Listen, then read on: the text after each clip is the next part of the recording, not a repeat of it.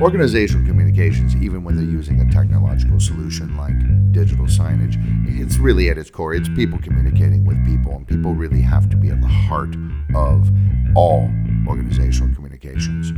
There's a thing that's used by site designers, Sedge and so on, called human-centered design, in which they configure a space to be a little friendlier towards the way people actually use that space and that environment. And you can take some of those ideas and sort of apply them to an overall sort of communications plan and strategy that utilizes digital signage as a main or even the primary communications tool.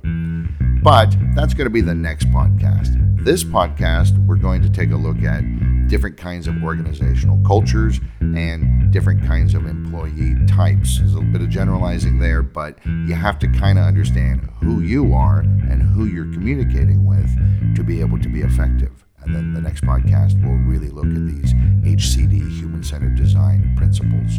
I'm Derek DeWitt, Communications Specialist for Visix, and your host for this podcast.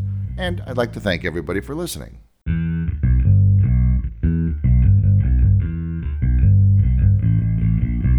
This is digital signage done right. Whether you're new to digital signage or a seasoned pro, this podcast gives you practical advice about systems, communications, and content to better engage your audience. I'm Derek DeWitt, Communications Specialist for Visix. Welcome to Digital Signage Done Right. It's been said that work is not just a place or a building, it's an activity. And in the 21st century, which we're well into at this point, technology is changing things, new ideas in what corporate culture is, how corporations should deal with people, and the new generation of workers, specifically millennials and Gen Zers, who are coming into the workforce. Soon they're going to be, if they're not already, the dominant part of that workforce. And they have really incredibly different attitudes towards work, different expectations, and so on. I mean, obviously, there have been lots of different spaces for work. I mean, even an office has meeting rooms and rooms for this and workshops and studios, and these are all very different kinds of sites. Some spaces are multifunctional and can be sort of reconfigured as need be. Same thing is kind of happening with labor. Basically, in the old days, very often, many jobs involved repetitive tasks, even if it wasn't physical labor. You did the same sort of things again and again and again and again and again. Every month you have to do a TPS report. Every Friday I have to do this and so on. That's changing. There's a lot of talk about the gig economy, this idea that people won't even have just one job. They'll have several jobs, that they'll all work part-time. And even for people who do have a single job, they probably don't have just one clearly defined set of responsibilities. The workplace is becoming much more varied, much more dynamic. As a result, employee engagement is key to getting people really on board and participating in their work environments and participating with the organization. And this applies to everything. This is not just corporations, or it could be factories, it could be schools, it could be government offices, it could be a bank, it could be a hotel, a hospital, it doesn't matter. People are people. Nowadays, of course, you'll see a lot of projects getting completed by small teams who collaborate. Collaborations is a very important concept in the modern workforce. Internal and external communications are completely transformed by the web, by mobile devices, by social media, things like this. So everything is so varied and so dynamic, there's really no one-size-fits-all concept of how should we configure a modern workplace. There's a lot written about it, a lot of, we have the answers kinds of things out there, but there is no one answer that applies to everything. Just like when you're searching for something like, say, a digital signage system, hey, how much will it cost? How difficult will it be? The answer is always, it depends. It depends on the specifics of your place and your audience and all the rest. So the same thing applies with what is a corporate culture? What should our corporate culture be? Well, it depends. It depends on who your employees are and who they're likely to be in the next few years. You can't just plan for quarters or years anymore. You got to think ahead a little bit if you're going to really stay competitive. What kind of physical space do you have? What kind of physical spaces do you use? Are they reconfigurable? Should they be? What technology do you use? How do you increase employee satisfaction and thus increase their productivity? So to that end, I thought it'd be worthwhile to just take a look at some modern thoughts on what corporate culture is. What is it? It's kind of vague, right? What is our corporate culture? It's kind of a combination of attitudes, beliefs, habits, outlooks, and so on that the corporation or that the company or the organization has. You might have, say, like a strong culture where everybody understands this is the overall goal of our business. We're a part of it, and we feel like we have the ability and the permission to do what we can to achieve those goals. Other companies maybe don't have such a strong, they have a weaker culture where the main motivation is do what you're told to do, complete these tasks because they need to be done. Why is not really in your wheelhouse. It doesn't matter. That's above your pay grade. Get a paycheck, and that's it. But as I said before, companies are made up of people. Organizations are made up of people. They all came into there. They were all children. They all had childhoods. They all went through high school. They all have their own histories, their own backgrounds, their own hopes, dreams, expectations, and they really do need to feel like they're part of something a little bigger than themselves. And this is why companies with this, I'm going to call it old-fashioned, weak corporate culture of do the tasks, get the paycheck, be quiet, they're dying out and they're not going to last. They're certainly not going to last till the end of this century. I don't think they're going to last until the middle of this century. So if you type in corporate culture into a search engine, you will find a gazillion articles out there. I've kind of culled together different organizational types from a variety of sources. So I'll just kind of list them out here very quickly. So one type is sort of the academy. The academy culture means the important thing is highly skilled employees. Training and development is important. These are what allow you to advance within the organization, and employees are motivated because they feel like their knowledge is valuable, their abilities is valuable, and they have the ability to improve those skills.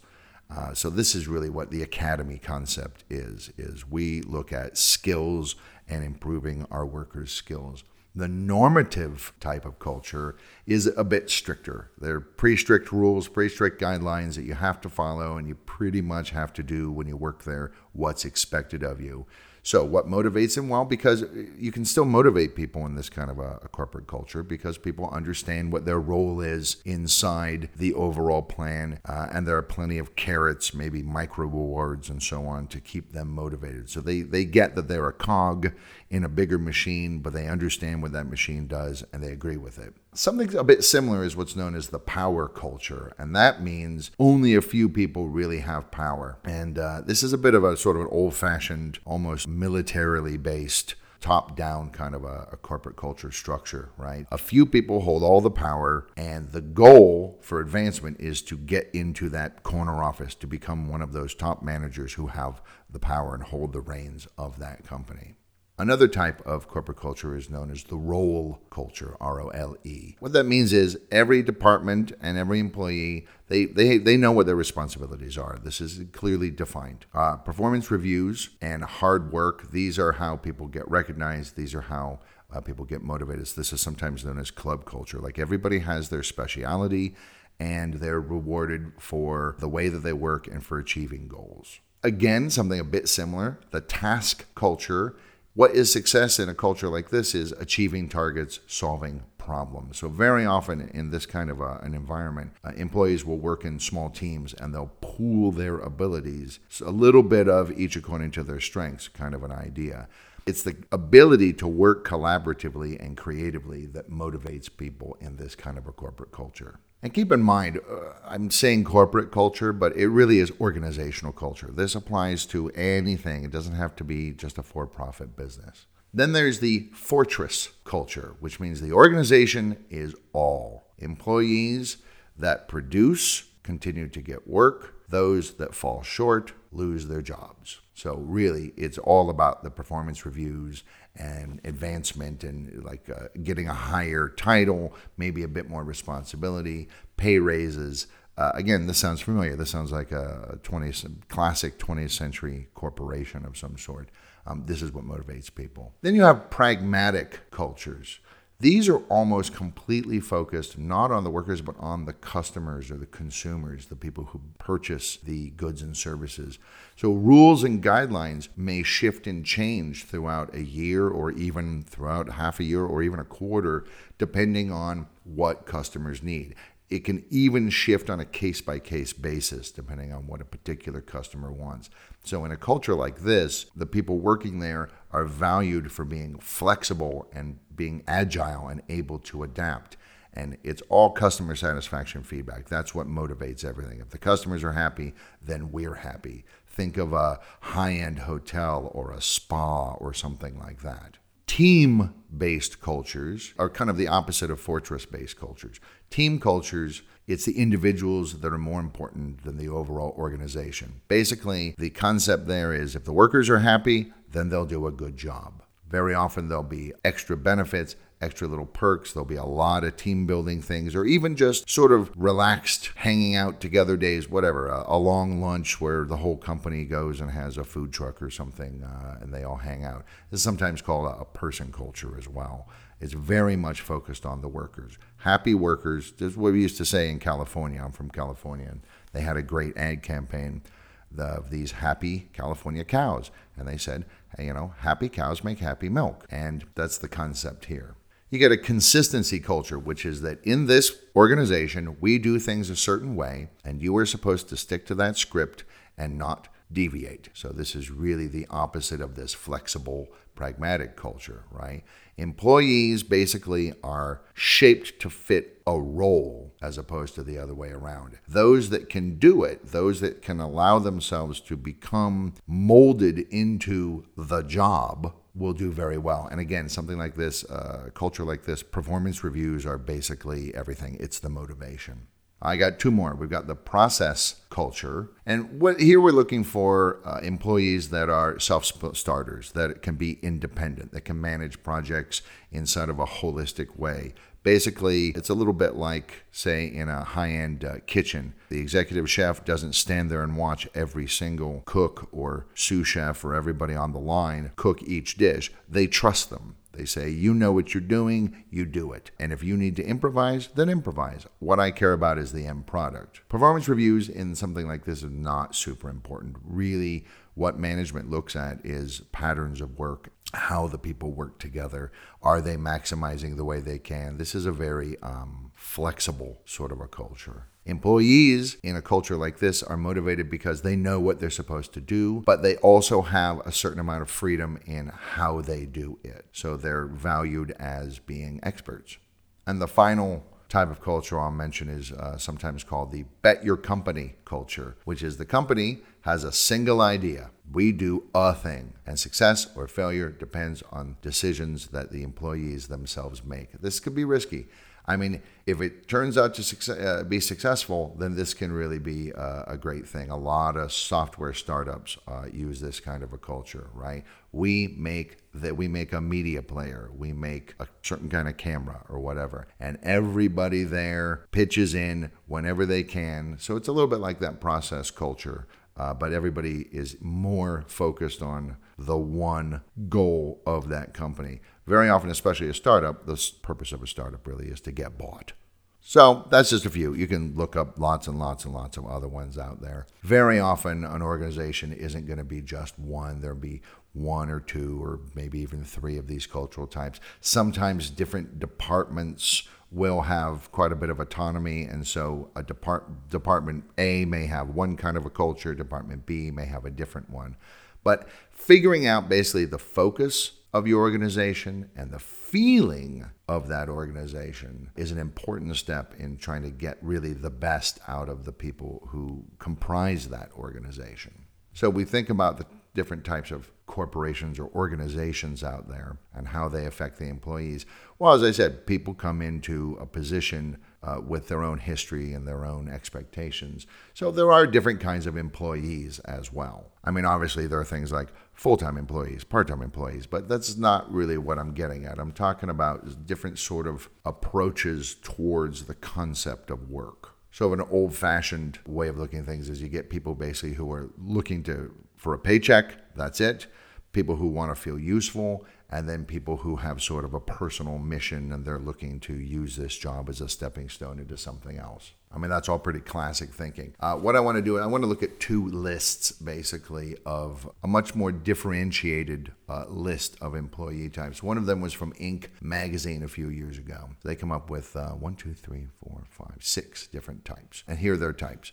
So you're totally committed. These people, life is work, work is life. They love companies that have lots and lots and lots of extras on site, lots of perks, cooks, food, beds, showers. They don't want to go home. Steve Jobs was one of these kinds of guys. He never wanted to leave Apple headquarters and actually, frankly, expressed disbelief and sometimes anger when people said, hey, Steve, I want to go home for the weekend, because he didn't understand, what do you have at home that we don't have here? Then you get your higher purpose people. These are people who really want to feel like they're making some kind of a difference. So someone with this kind of approach towards work, working for a company that makes glass bottles, maybe that's not such a great fit, right? You got your malcontented types. These are people who, frankly, just don't care about work. Work is a means to life. They can work here, they can work there. They don't really care. It's really just kind of, it's just something you got to do. Similar to that, you get your bottom line folks who are really, again, the specifics of the job just don't matter. What they care about is how much money they bring home and what benefits they get. And that's it. And they're not loyal, and they'll jump ship very, very quickly.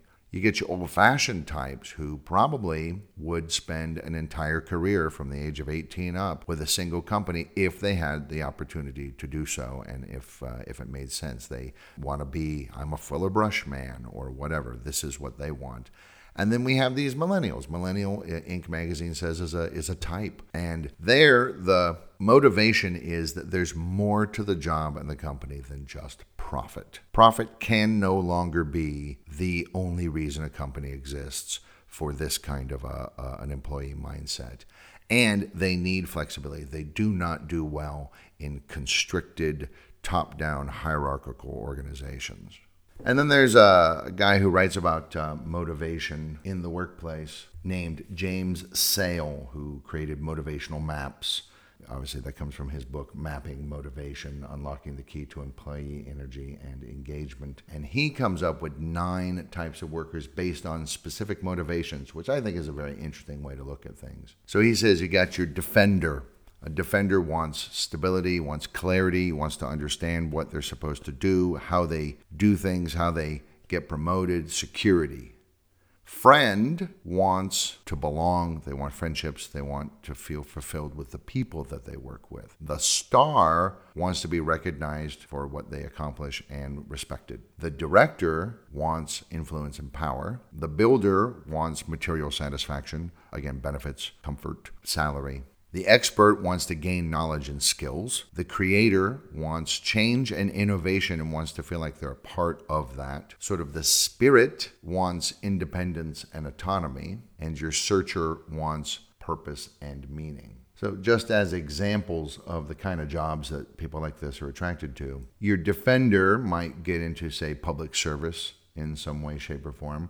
Your friend personality is probably going to join team-based or project-based companies or organizations. Your star is going to try and run a media empire or become an actor. Your director might get into the military or something like that. Builder might get into sport if it pays well.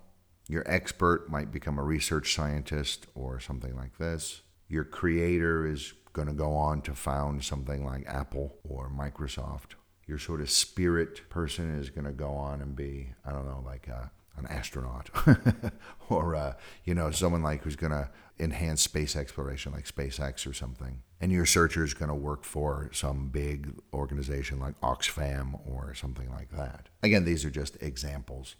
Sales actually uses a thing called motivational maps. This is one way you can kind of determine, because a lot of companies do this now. They don't really interview new people so much as they give them a battery of tests, personality tests, and so on, just to see what their skills are. Some companies use Myers-Briggs to get those types. Some people use the Jung typology test. Other people use what's known as the Higher Success Employment Testing System, and so on. Now, on the one hand, these tests are pretty complex and pretty comprehensive. And so they're actually fairly good at figuring out personality types. The danger, of course, is, as always, grouping people together. Each person is unique, so they will most likely have a combination of, say, for example, Myers-Briggs personality types. Unless you have one manager for each employee, there's no way to really deal with them exclusively as individuals. So you do need some kind of categorization system in order to understand these people and effectively lead them and engage them and inspire them and get the best work out of them. So that's basically an overview of different organizational types, different cultures, different employee personality types and motivations. This kind of lays the groundwork for us to really start to understand that communications is people communicating with people, and it's not just random people, it's specific people communicating with specific people. In the next podcast, we're going to take a look at human-centered design, or HCD principles, and how we can tailor our messages, tweak our messages, so that we, the specific us, can communicate with them, the specific audience that we're dealing with, as well as create a whole culture of ongoing assessment and how we can constantly be improving our efforts in communications. So that's next week, and until then, I'd like to thank everybody for listening. Hey, want more free stuff? Then head to the resources section of Visix.com for free masterclass guides, blogs, videos, and more to help you with your digital signs. Please share, subscribe, and leave a review of this episode, and connect with us on social media.